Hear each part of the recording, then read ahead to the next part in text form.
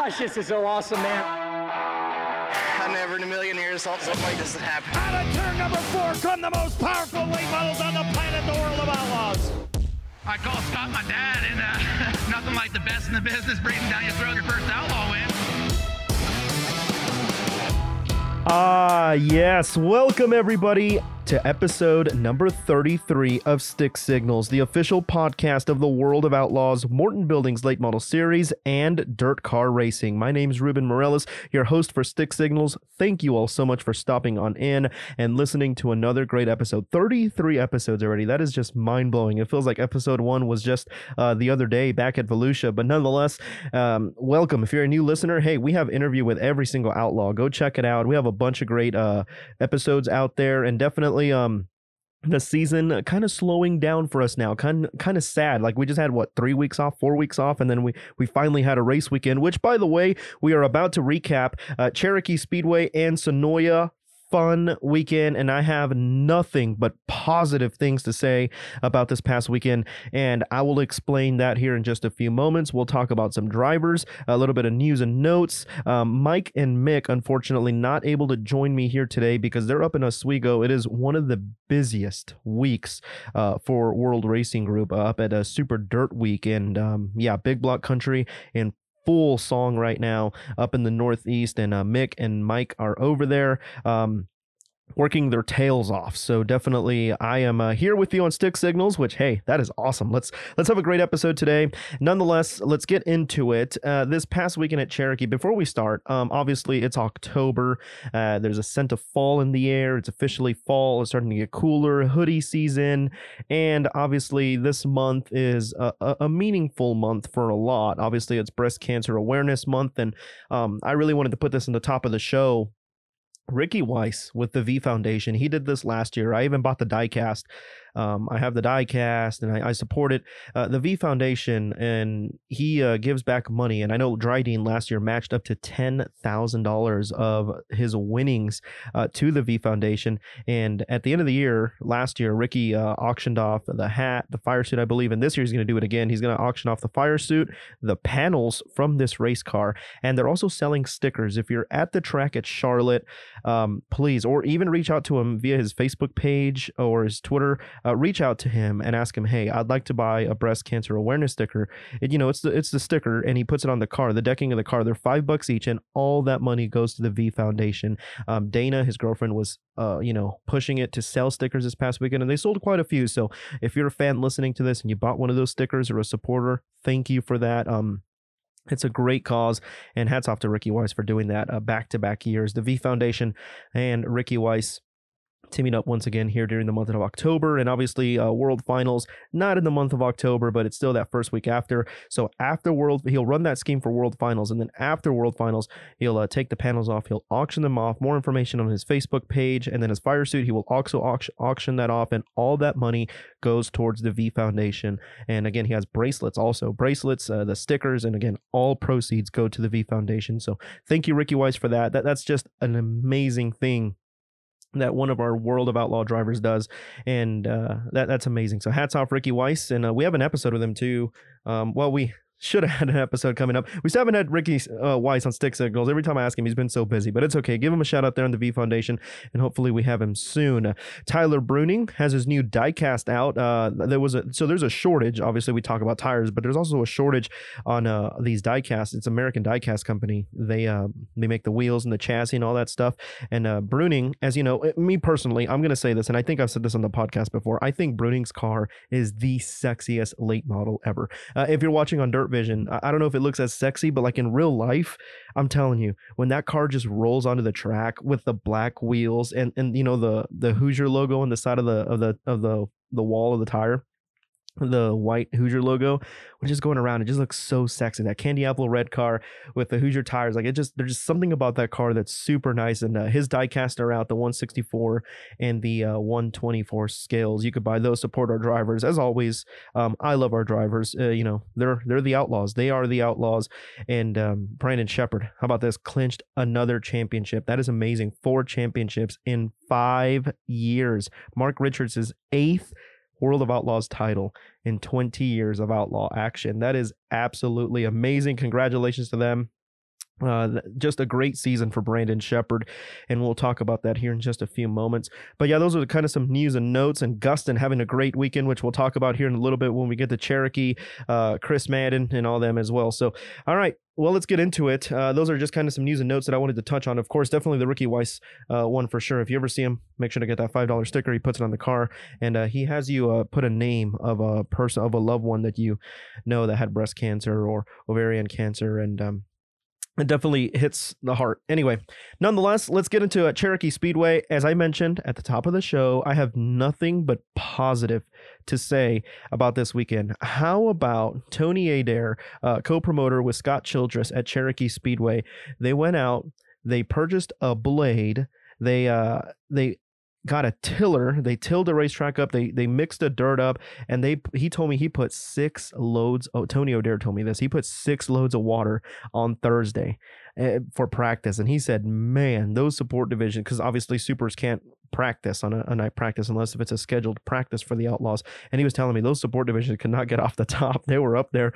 Now, hats off to them. I say positive things because that deserves a positive comment. The racing at Cherokee was amazing. Everybody that I talked to said that is the best race we've seen at Cherokee. And what I was about to say there is Cherokee's back on the map. Rick Eshelman said it back in March when Sheppard passed Dale McDowell on the outside to win that prelim. And that was the best race I'd ever seen at Cherokee. Now, this was the best race I've seen at Cherokee. I mean, we went there 3 times this year, and 2 nights were just absolutely amazing. I am personally a fan of Cherokee.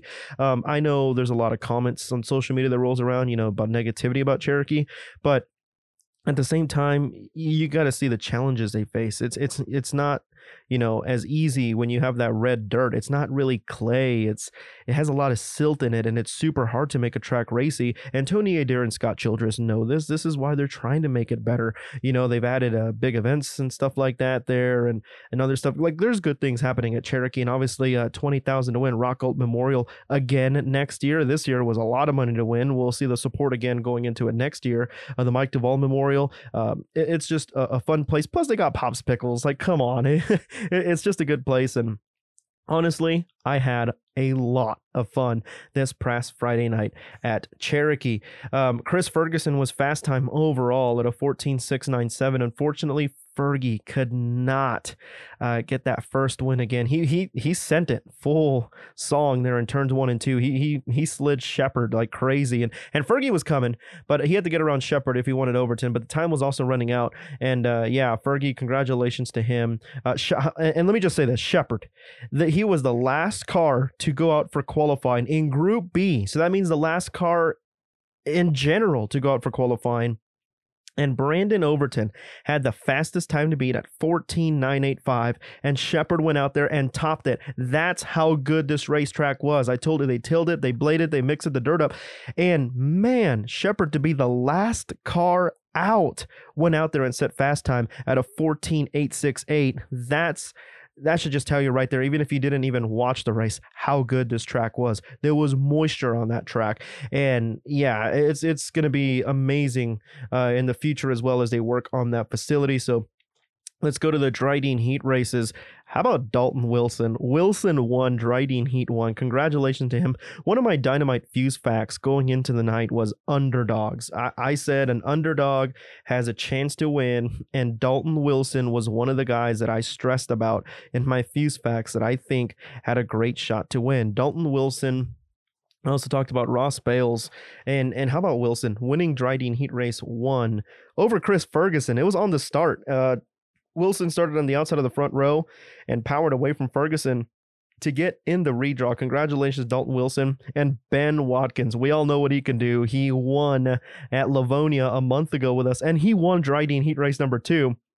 And how about Ryan Gustin? Ryan Gustin qualified really, really well.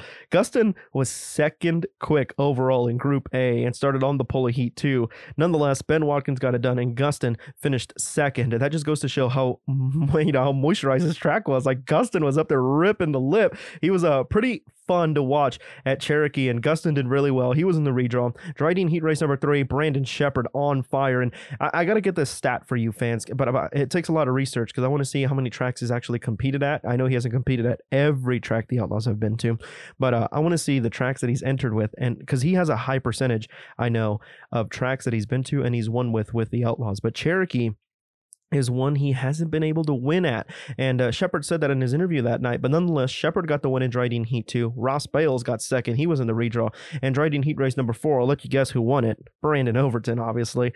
And finishing behind him, how about this? You won't guess this one. Brent Dixon. How about Brent Dixon? He switched power plants from his other car to this car. And that's kind of been the story the past couple months. When I talked to him, when we went back for the Rock Gold about a month ago, that was one of my pit reporting notes on him. He said, yeah, we're just switching power plans. We're trying to find what really fits good with this car. And I'm telling you, he hit on something because he was in the redraw and he had some tough drivers in that one. Michael Brown was in that one. Like it was a pretty little tough heat race, and Brent Dixon got in. Congratulations to him. And they were in the redraw. And when it came feature time, man, oh man, Dalton Wilson. I stressed it how I said in my Dynamite Fuse Facts. It was an underdog kind of feel that night. And man, I really had my money on, well, not my money, but like I had Dalton Wilson on my mind all night long. And if I'm being honest, yeah, I'd put my money on him that night for an underdog. Out of any underdog, I'd put my money on Dalton Wilson. And he led the opening laps until lap traffic. Like Overton, he could run the bottom, the middle, or the top, and he was trying everything to catch Wilson, but Wilson was just not letting him pass him. He was gone, and then lap traffic came into play off of turn number 4. Wilson got caught up with lap traffic and Overton to the lead, and Brandon Overton took the lead. Congratulations to him. Overton gets his 5th win of the season with the Outlaws, $10,000 richer. Shepard, man, what a scary scene. Chris Ferguson was rolling, and Ferguson started 5th. He went for a big slider in 1 and 2 on Shepard and ended up hitting the wall in turn 2. For those of you that follow Fergie on social media, you saw the TikTok he posted. And yeah, that was a crazy hit there in turn 2, but nonetheless, he had a fast car, but Fergie still winless with the National Series at Cherokee, but it is coming. With how good he was that night, it's coming for sure. And Shepard finished 2nd, and Brandon Overton, your winner, and Dalton Wilson, how about this, finishing 3rd. That is amazing. Ferguson finished 4th, and at the line, Chris Madden got 5th over Ryan Gustin, like just barely. I know a lot of people didn't really see that, but I was noticing that because I was like, man, Ryan Gustin gonna get a top 5 at Cherokee, and then bam, Madden passes him. Like it was great. It was like a photo finish for 5th, if I'm being honest. And congratulations to Ryan Gustin getting a 6th place. But Chris Madden, how about this? I mean, didn't go out there and really stun us in qualifying or the heat races. And Chris Madden went out there and went from 9th to 5th. Hard Charger, went from 12th to 5th, and yeah, Hard Charger that night for Chris Madden. Really good run for him. And the number 44 machine, up 9 spots, finished 5th. 14th, for Madden. 14th to 5th, for Madden. And yeah, great run for him and his Dryden products, number 44. We'll be back at Cherokee for the Blue Gray 100 with the Dryden Extreme Dirt Car Series, which is really right around the corner. We'll be talking about that on Stick Signals soon for sure. So there's some great things happening at Cherokee. Can't wait to be back for that, for the Blue Gray 100 later this year with the Dryden Extreme Dirt Car Series. The next night, again, as we mentioned, we were supposed to go to 411 Motor Speedway, and nothing against them. But man, I am so happy we went to Sonoya Raceway. Let me just say, how I said I had positive things to say on this podcast. Sonoya Raceway was absolutely amazing. It just, you know, when people say love at first sight, I literally, we were in the pits and I walked up to look at the racetrack. And as soon as I walked up, I was over by turns 1 and 2. And I walked up and I was like, oh man, like a big smile erupted on my face, like just a big smile. And I was like, man, this is a really cool place. Like, it just looked sharp, you know, it had a wall all the way around from top and bottom. It was slick. I mean, let me just tell you, it was smoother than cream cheese on a bagel, like smooth, let me tell you. And it was a really nice facility. And just when I signed in for my pit pass, I haven't even seen the track yet. We pulled up in the car, got out, and I signed up for my pit pass. And the lady and the gentleman there said, welcome to Sonoya. And they said, have a great night. Thanks for coming. Like, just customer service was second to none. I mean, when do you go by a pit pass at any track and them tell you, have a great night. Thanks for coming. Like a simple have a great night. Thanks for coming goes a long way. in my book. Like that was absolutely amazing. And hats off to Sonoya.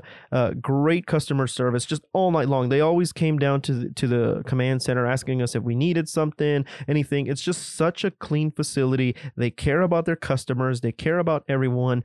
And in my book, I gotta say, I think this is one of my favorite, if not my favorite track in the South. I love Sonoya Raceway. I fell in love with it. Just a great facility, great people, and to top it off, great racing. How about the night going in to Sonoya? It's kind of a slick equalizer. We kept an eye on a couple guys. Some guys ran 525s and 604s with the World of Outlaws, and we'll definitely talk about that. Going into qualifying, Chris Madden was fastest in Group A at a 14.005, and Ashton Winger was quickest in Group B at a 14.275. Madden would be quickest overall in Slick Woody's Cornhole Company fast time qualifying.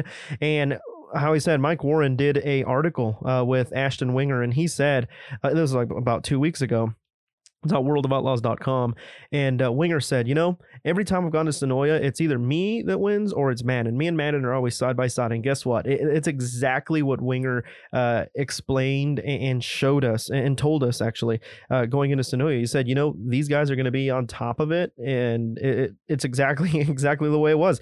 Winger and Madden all night, the top two to talk about. And we go to the Dryden Heat races. Chris Madden wins Dryden Heat race number 1 after being the hard charger the night before at Cherokee. I said he needs to get one more win before the season's over. He has 2 more nights to get it done. Brent Larson. How about Brent Larson? Now, there was kind of like a little thing that I was picking up on. Brent Larson, obviously from Lake Elmo, Minnesota, one of his big home tracks, Cedar Lake Speedway, 5-time track champion there.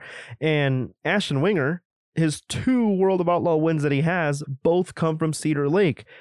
And Chris Madden won Dryden Heat Race 1. He's won the USA Nationals before. There's something about Sonoya Raceway that reminds me and correlates with Cedar Lake Speedway. There's just some chemistry there, and it's an interesting thing to look at because the drivers that have had success at Cedar Lake had success at Sonoya. Like, look at Ryan Gustin again. Like, he's won how many Masters with the United States Modified Touring Series? Like, Gustin did great as well here, and he's never even been to Sonoya, but he's been to Cedar Lake plenty of times. Like, I'm not saying it's exactly the same, but there's just something about it. It even has the yellow walls around it to like kind of make it seem like it had a Cedar Lake field. It's kind of the southern Cedar Lake, and Cedar Lake is the northern Sonoya. And I asked Brent Larson in the Dryden Heat Race interview, I was like, hey, like, does this place remind you of Cedar Lake? He's like, oh yeah, I was in the redraw. He's like, yeah, this place reminds me just like it. Like, it's similar. It's it fit to his style. And Brent Larson won a Dryden Heat Race looking for his first feature win. It was good to see the B1 Bomber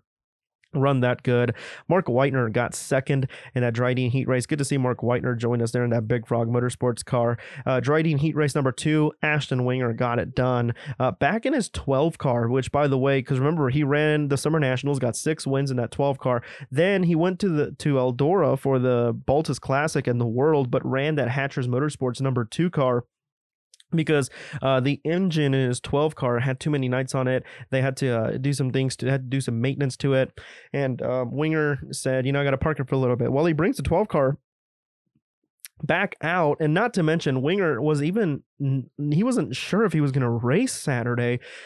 He got COVID symptoms, and he got a little sick. He was under the weather, and he went to go get a COVID test, and it came out negative, so he was fine. But yeah, Winger back in the 12 car, bam, wins Dryden Heat Race number 3. And how about Joseph Joyner? Hunt the front, baby. He started 4th and got that second and final transfer spot into the redraw from Dryden Heat Race number 3 and Dryden Heat Race number 4, the one-man band. It was good to see Dennis Erb Jr. run good as well. And the 17 of David Brazil. How about David Brazil? Fun story about David Brazil. He was driving for Billy Franklin this past weekend. And October 1st, 2016, 5 years ago, the exact same day, October 1st, we're at Cherokee. October 1st, though, 2016, 5 years ago, that night, he drove for Billy Franklin for the very first time at the Gumbo Nationals and set fast time. Didn't end up winning it, but still set fast time. Had a great night. And it's crazy that 5 years later, after a season where he's gone through 3 engines, they wrecked the car at Bristol. It's been a bad season for David Brazil. It's just been tough luck for him this year. And for 5 years later to get an opportunity with Billy Franklin and run that 17 car, ain't that crazy how time works? Exactly on the dot. 5 years later. And he got that second and final transfer spot into the redraw. David Brazil improved from Cherokee's finish to Sonoya's finish. He did amazing all weekend long. It was really good to see the 2018 World of Outlaws Rookie of the Year back with us in that Billy Franklin car. He would finish second. And Tyler Bruning got third, with Austin Kirkpatrick, who really turned some heads this weekend as well, built his own AK chassis, finishing in that fourth and final transfer spot.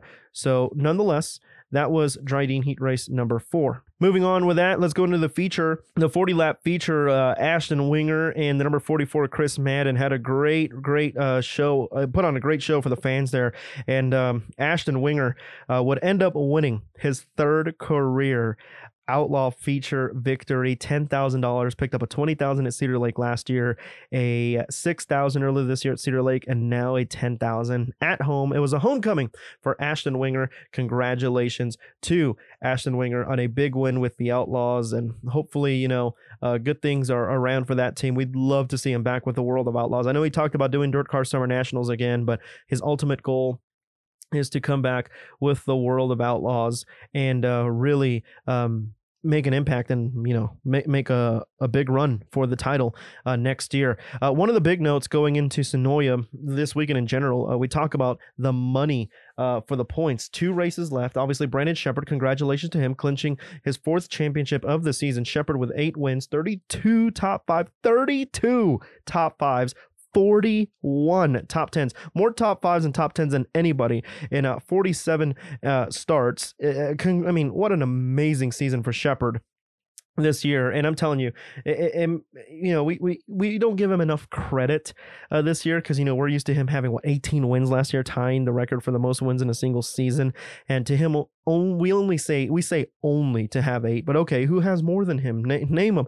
Brandon Sheppard has the most Outlaw wins than anybody here this season. Chris Madden has 4, Dennis Erb Jr. 3, Kay Dillard, Kyle Strickler with 2, Frank Heckenes, Bobby Pierce with 2, and a couple other drivers. But wow, Brandon Sheppard has 8 wins. It just goes to show it's pretty tough, to win an Outlaw feature night in, night out. But this team really has been, how I told you, Mark Richards is a businessman.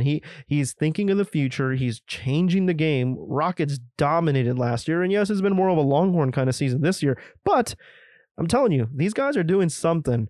And when it hits, it's going to hit. And Sheppard may have an unstoppable season going into next year. It looks like they're really figuring some things out with this car. They're pushing the edge. They're going to be really good going into next year. We'll talk about storylines going into next year in another episode later down the road. But that is going to be great. Nonetheless, let's talk about the points. Every point mattered because the battle for 4th was intense. Now, as I mentioned, the points battle. 4th place gets $35,000. 5th place gets $30,000. Dennis Erb Jr. had a 22-point lead on Ricky Weiss going into Sonoya. It was 16 going into Cherokee, then he extended it to 22 by 6 more points going into Sonoya. Let's look at the points here. Let's give you the top 10. Brandon Sheppard is your current point leader. Chris Madden 2nd. Tyler Bruning has the Rookie of the Year wrapped up in 3rd. Dennis Erb Jr. 4th. Ricky Weiss 5th. Ryan Gustin 6th. Boom Briggs 7th.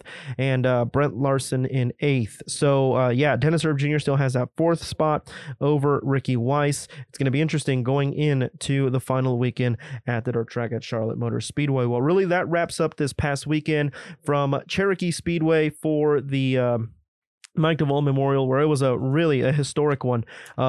Brandon Overton, now a World 100 winner, went out there and won the Mike Duvall Memorial, which, by the way, he's won the past 4 visits with the Outlaws to Cherokee. It was the 9th visit to Cherokee, and Overton has won the past 4. And this time he won the Mike Duvall again, but now as a World 100 winner. And I asked him what it meant as a World 100 winner now, because Mike Duvall was a World 100 winner. And he's like, man, I don't know what I did to deserve this. And he was very humble about it. So congratulations to him. And obviously congratulations to Ashton Winger. It was a great weekend. Unfortunately, the Outlaws are off for the next couple of weeks, which is really sad. But hey, we'll be back big in fashion with the World of Outlaws, the NGK NTK World of Outlaws World Finals of the dirt track at Charlotte Motor Speedway. Get your tickets now at worldofoutlaws.com. As with that, got to thank our good friends at Manscaped. Guys, keep it fresh and clean with manscaped.com. Use Stick Signals 21 as the code and get 20% off your purchase, plus free shipping. Dirt Vision presented by Dryden has a lot going on as well. We'll give you the rundown on them real quick after this in just a few moments. But again, store.worldofoutlaws.com. And today on the podcast, we actually, Mike and Mika sat down with them before they left to Oswego.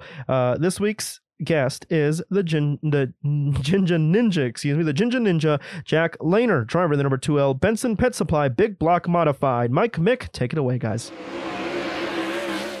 Well, as we know, Super Dirt Week right around the corner as we get ready for the racing's biggest party this coming week at Oswego. And we have one of the drivers on hand, along with Super Dirt Car Series PR coordinator Joe Grabanowski. We have the Jinja Ninja, Jack Lehner, with us.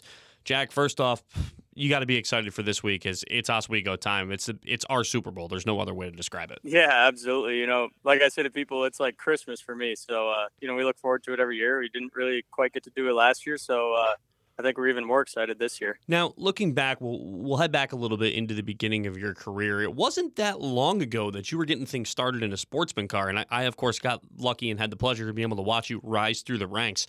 You know, did you ever think being in a sportsman to this point you'd be able to rise this quickly? No, not really. I mean, I don't know. I didn't really think about it too much. We just kind of took it one year at a time, and we're having a lot of fun getting into the sportsman, racing limited, and then we moved up to regular sportsman, and then kind of set our sights on racing modifieds, and that's what we did, and we just kept working at it as we went along and got better and better and started racing more and more, and now we're full-blown into it. But I definitely didn't really foresee that, a few years ago when we started, but definitely happy with how things have went so far. Now, with the modifieds, of course, you were racing against arguably one of the toughest fields each and every week on a Friday night before you joined the Super Dirt Car Series. What was it like going against legends every week like Kenny Tremont and Brett Hearn? I mean, it was great. Racing at Malta really kind of shaped me early in my career.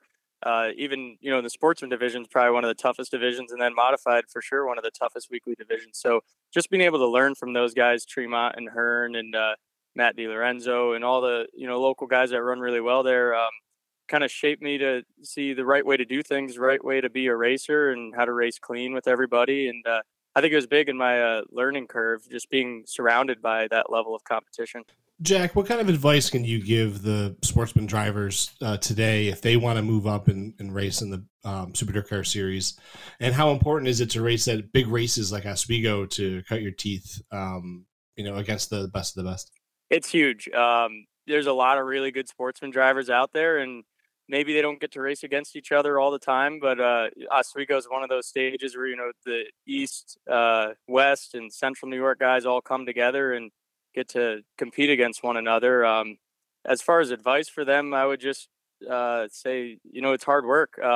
Modified is even more work than the sportsman, and just with the car and everything that you got to pay attention to. So, if they can shape their programs as early as they can to be at the modified level as far as with their cars and programs before they move up, it's only going to help them.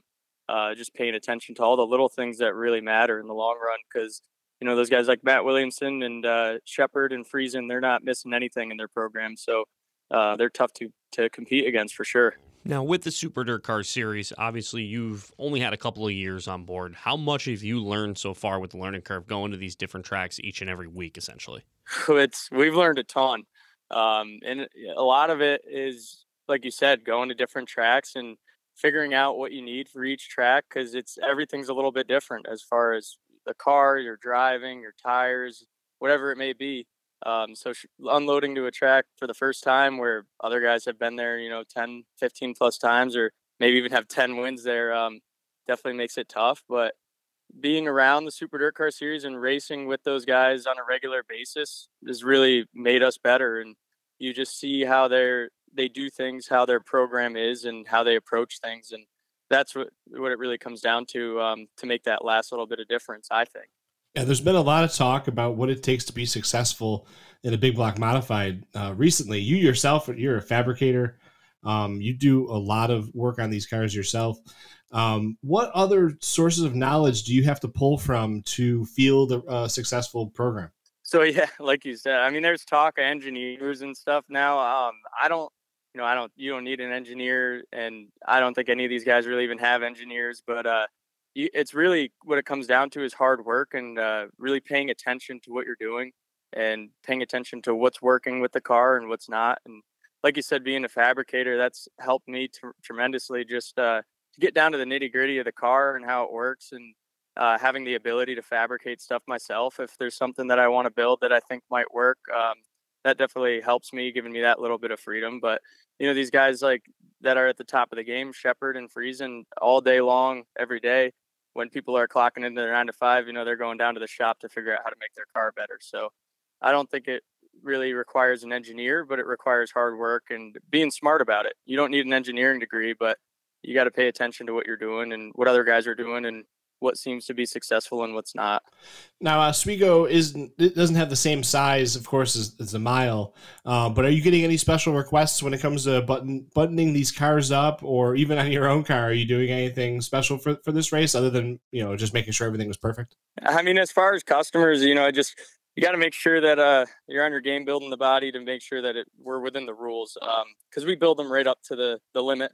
So with all the bends and everything, got to make sure that you're right on so that they don't have a issue getting through tech, because then they'll be upset with me, But for my own car, there's a lot of little things that I try to do to make that little bit of a difference. I mean, we're kind of in a tight box with the rule book, so there's not too much to work with there.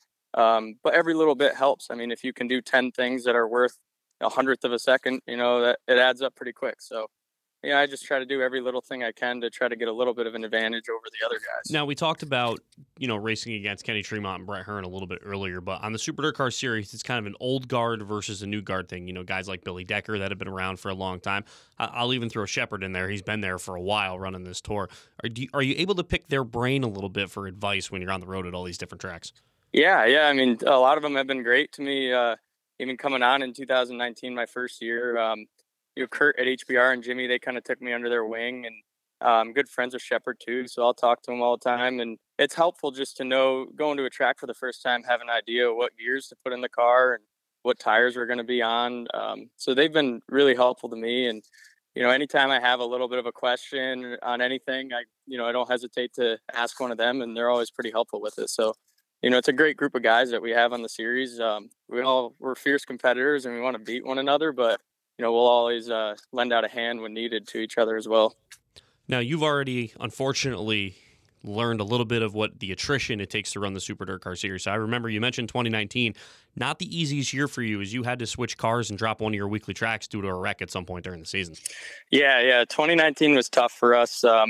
We took a little bit of a gamble going into it. We switched chassis manufacturers, and we thought it was going to be the right move for us, but it just didn't really work out. And so you add that along with me learning the tracks and learning being on tour. It was definitely a little bit of a struggle year for us, but I think it was good to kind of shape what we are today and what we're growing into. Because, if you have success right away, or maybe you don't have to work for it as hard, it's not going to last as long, in my opinion. So having that struggle is kind of made me more determined to work harder and be better and keep growing to what we've been doing. So, it was a tough year for us, but I'm glad it happened, Now, you talk about that success. Toward the end of the year, though, you had probably your best run on the Super Dirt Car Series to date. And if you remember that Brockville race where you led most of it, it looked like you were going to get that first win, just things came up a little bit short. Yeah. Oh, we were so close there. And we switched back to our old manufacturer there. That was like our second race out with a new car. And it was good. We, like you said, we made the redraw and pulled the pole and led, I think, like 75, 80 laps, and Shepard just got by me on a restart towards the end. But that was good. That, that really kind of put a fire under our butts to keep going, because it, was like, okay, we can do this.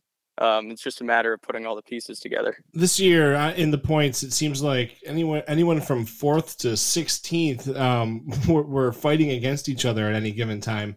So it's been really a close race throughout the year. In that section, you have just broken into the top 10 in points.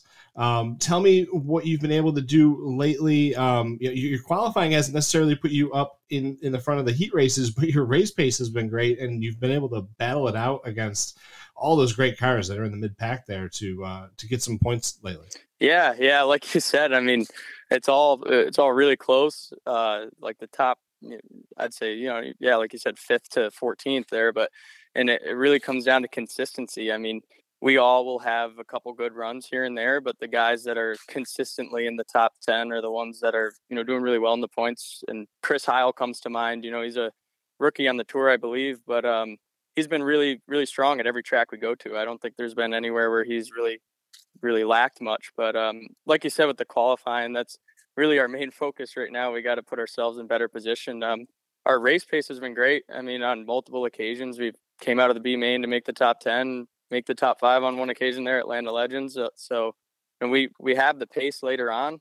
It's just so tough qualifying. Everybody's so close, and one little slip up on your time trial and lap makes, that sets your whole night. So that's definitely something I'm working on as a driver, and we're working on with the car to try to put ourselves in better position there.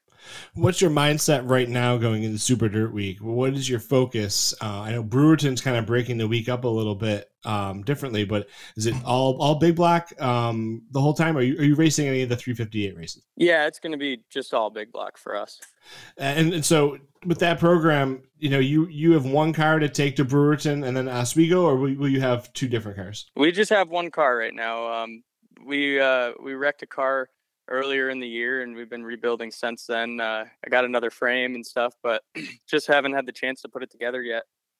We've been, dumping most of our resources into the car we're running to try to stay as competitive as possible. So, yeah, we'll be running the same car at Brewerton and then Dirt Week. So Brewerton for us, obviously we want to have as good of a run as possible, but try to get through that unscathed. And then, because Dirt Week, like we said, it's the biggest race of the year. So I'm looking forward to it there. We seem to usually have some pretty good pace at Oswego, and I feel like we're starting to get better and better here at the end of the year. We're hitting on some stuff. So I'm really looking forward to Dirt Week, and I feel like we can have a really strong run there. I remember you guys running Super Dirt Week and sleeping in your truck, I believe. Tell me about the shoestring budget Super Dirt Week effort, and what it was like to really have as much success you did in light of that. Yeah.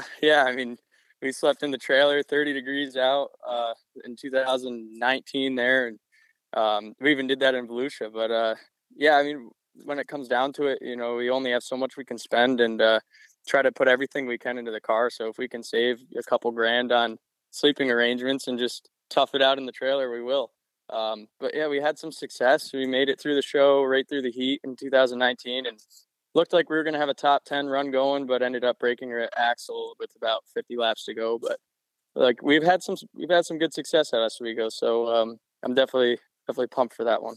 Now, you talk about that run in 2019 getting in through the heat, but 2018, if I remember correctly, picking up that last chance showdown victory was a big step in your career, being able to win on a big stage like Super Dirt Week, even though it was only an LCS. Yeah, that was huge. I mean, it felt like a feature to me. I mean, Brett Hearn was in it, and there was a lot of good cars there, but and that was our rookie year being in the big blocks, so we didn't really expect much. Our whole goal was just to make it in the show, and we did just that. And winning on Saturday night in the LCS was just electric for our team.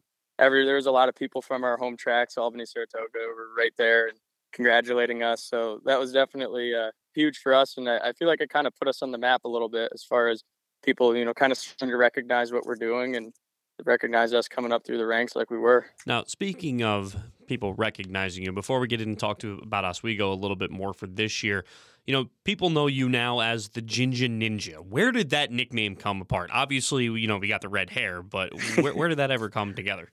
It was, I think like two or 3 years ago. No, it would have been 4 years ago. Now I won my first sportsman race, and my buddy Schilling David Schilling, he commented on a Facebook post that was like an article about me winning that Friday night. And you just said the Ginger Ninja, and it got something crazy, like 50 likes or whatever. And Dan Martin must have saw it, who's the announcer at Albany, Saratoga, and he started saying it and using that at Dirt Week because I think he was announcing that LCS, right? So that I ended up winning. So he, the Ginger Ninja won it, and after that, it just kind of stuck from there. But I think it's great. It's something that the kids probably like, and something that gives me a little bit of a brand, I guess, you know? Well, that's one of those things I wish I had before the that interview, because I remember right, it was me that interviewed in Victory Lane. It was one heck of a moment, but it's pretty cool to be recognized throughout the Northeast with a nickname like that. Yeah, absolutely. You know, it's something everyone recognizes and ties to my name, so it's definitely cool. Now, we get into this week, you know, Oswego, like you said, it's like Christmas. And it's the first time being there in 2 years for these guys. You know, I'm sure you, just like everybody, is chomping on the bit to get on the track on Wednesday. Yeah, absolutely. You know, we've had some great racing at Oswego. The track's usually great. And just being in the Steel Palace, you know, it's an electric atmosphere there. And everybody's there for a good time, and tons of fans, tons of other cars. So, you know, getting out there on Wednesday and seeing where you're starting out, if you can unload fast, it's usually a good sign going into time trials Thursday. So, you know, we're really looking forward to it. Now, how does this track differ from any other place that you've been to?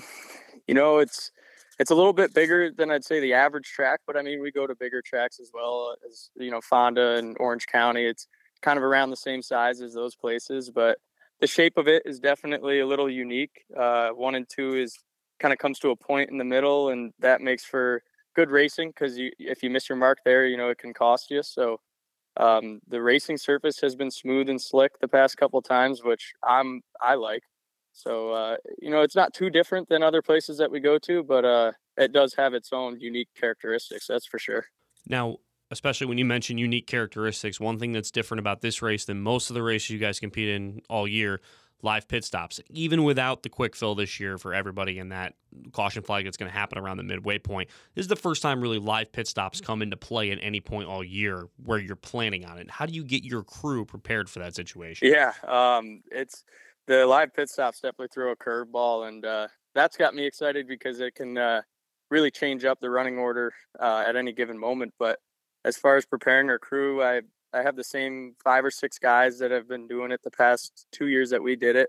And it went pretty smoothly for us both times. So usually it's just when we get to Dirt Week, when it's like Friday, Saturday, we'll do some practicing. You'll have the guys that are going to be changing tires, practicing with the gun, and the fuel guy practicing with the fuel.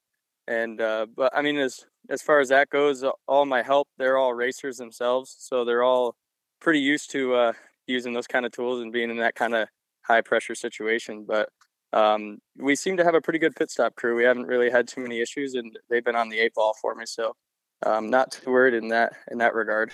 200 laps. That's unique to our format, which is normally 100 plus 41 cars in the starting lineup. That is unique in itself. What is it like navigating the traffic on a 5/8 mile racetrack with 40 race cars out there? Oh, it can be crazy at times. And the craziest times is the past couple of years when you take fresh tires, it's usually the fresh tires are like half a second quicker than old tires. So if you come in and short pit before other guys and you come back out and you're like, you know, 38th or 35th in a running order or whatever, and you're a lot quicker, it can definitely get hectic at times, you know, 3 wide and trying to make up as much ground as you can while you got the extra speed. But it's definitely a unique experience because with our 100 lappers, it's kind of go 100% the whole time. I mean, some tracks you want to try to save your stuff a little bit towards the end, but it's still all about track position, where for the 200 lapper, there's a lot more strategy that plays into it, especially with the live pit stops and the differential in speed of having fresh tires and older tires. So that's something that we're going to have to pay attention to and be on top of, but it definitely makes things a lot more interesting and can mix it up. Now, how do you keep up with the different sessions and track conditions? Because you'll have, daytime time trials. You'll have, these $4,000 to win qualifiers of Friday Night Lights, which are 25 lap races. And then you have the 200 and you have to just plan for all these variables. Do you have is it a baseline setup that you're going to tweak, or do you have to throw things at it, depending on these different conditions? Usually it's a baseline setup and it's just a little bit of tweaking here and there, depending on what they do with the track and what the conditions are looking like. In recent years, at least, if you have a good car, you don't really have to stray away too much from it from daytime to nighttime. But the one thing is, we definitely pay attention to the pace of the track during the day and when the sun goes down, and then nighttime, usually the track gets a little bit faster because the moisture will come back up through when the sun goes down. So it's usually a little quicker for those Friday night lights races. And during the day, it usually slows down because it dries out. But that really does, we try to keep good track of that and keep that in the back of our minds for trying to be there at the end of the 200 lap race there on Sunday, because typically we'll start out during the day, and for the last 50, 70 laps or so, the sun will start to go down, and that'll kind of change the conditions and change maybe what the best strategy is going to be. So it's definitely something that we keep on our radar and try to pay attention to for Sunday. Now, for any fans that aren't used to Super Dirt Week, what would you tell them about the importance of this event? Oh man, it's the biggest race for dirt modifieds. I mean, it's one of the highest paying, but it's just that marquee event that I think every dirt modified driver wants to win. We get to race for similar money on a couple different occasions, but there's just nothing like Super Dirt Week. I think that when you win Super Dirt Week, it goes down in the history books forever, and that's something that nobody can take from you. So it's just kind of one of the biggest races that every driver out there wants to have on their resume. And I think that kind of amps it up even more for the fans and the atmosphere, just what's on the line for the drivers, and knowing that they're going to do anything they can to try to be the one that comes out on top there on Sunday. It's always good hearing from the Ginger Ninja. Again, I don't have big knowledge on the big blocks, but I got to see them for the first time at Volusia this past year at the Dirt Car Nationals.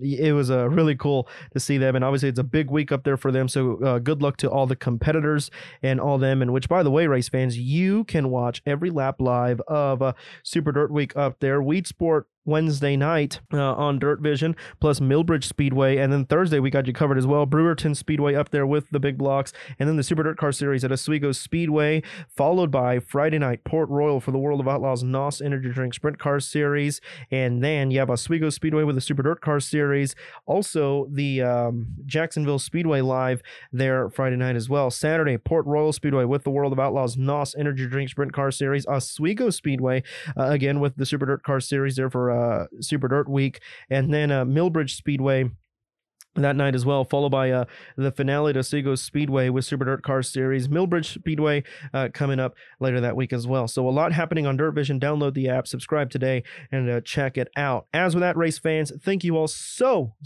much for joining us here on episode number 33 of Stick Signals. It's been a joy as always, to bring you this great podcast. We thank you all so much for joining us, stopping on, and we'll see you next week with Mike and Mick for episode number 34. Go support your local racetracks this weekend. And yeah, have a great weekend, everyone.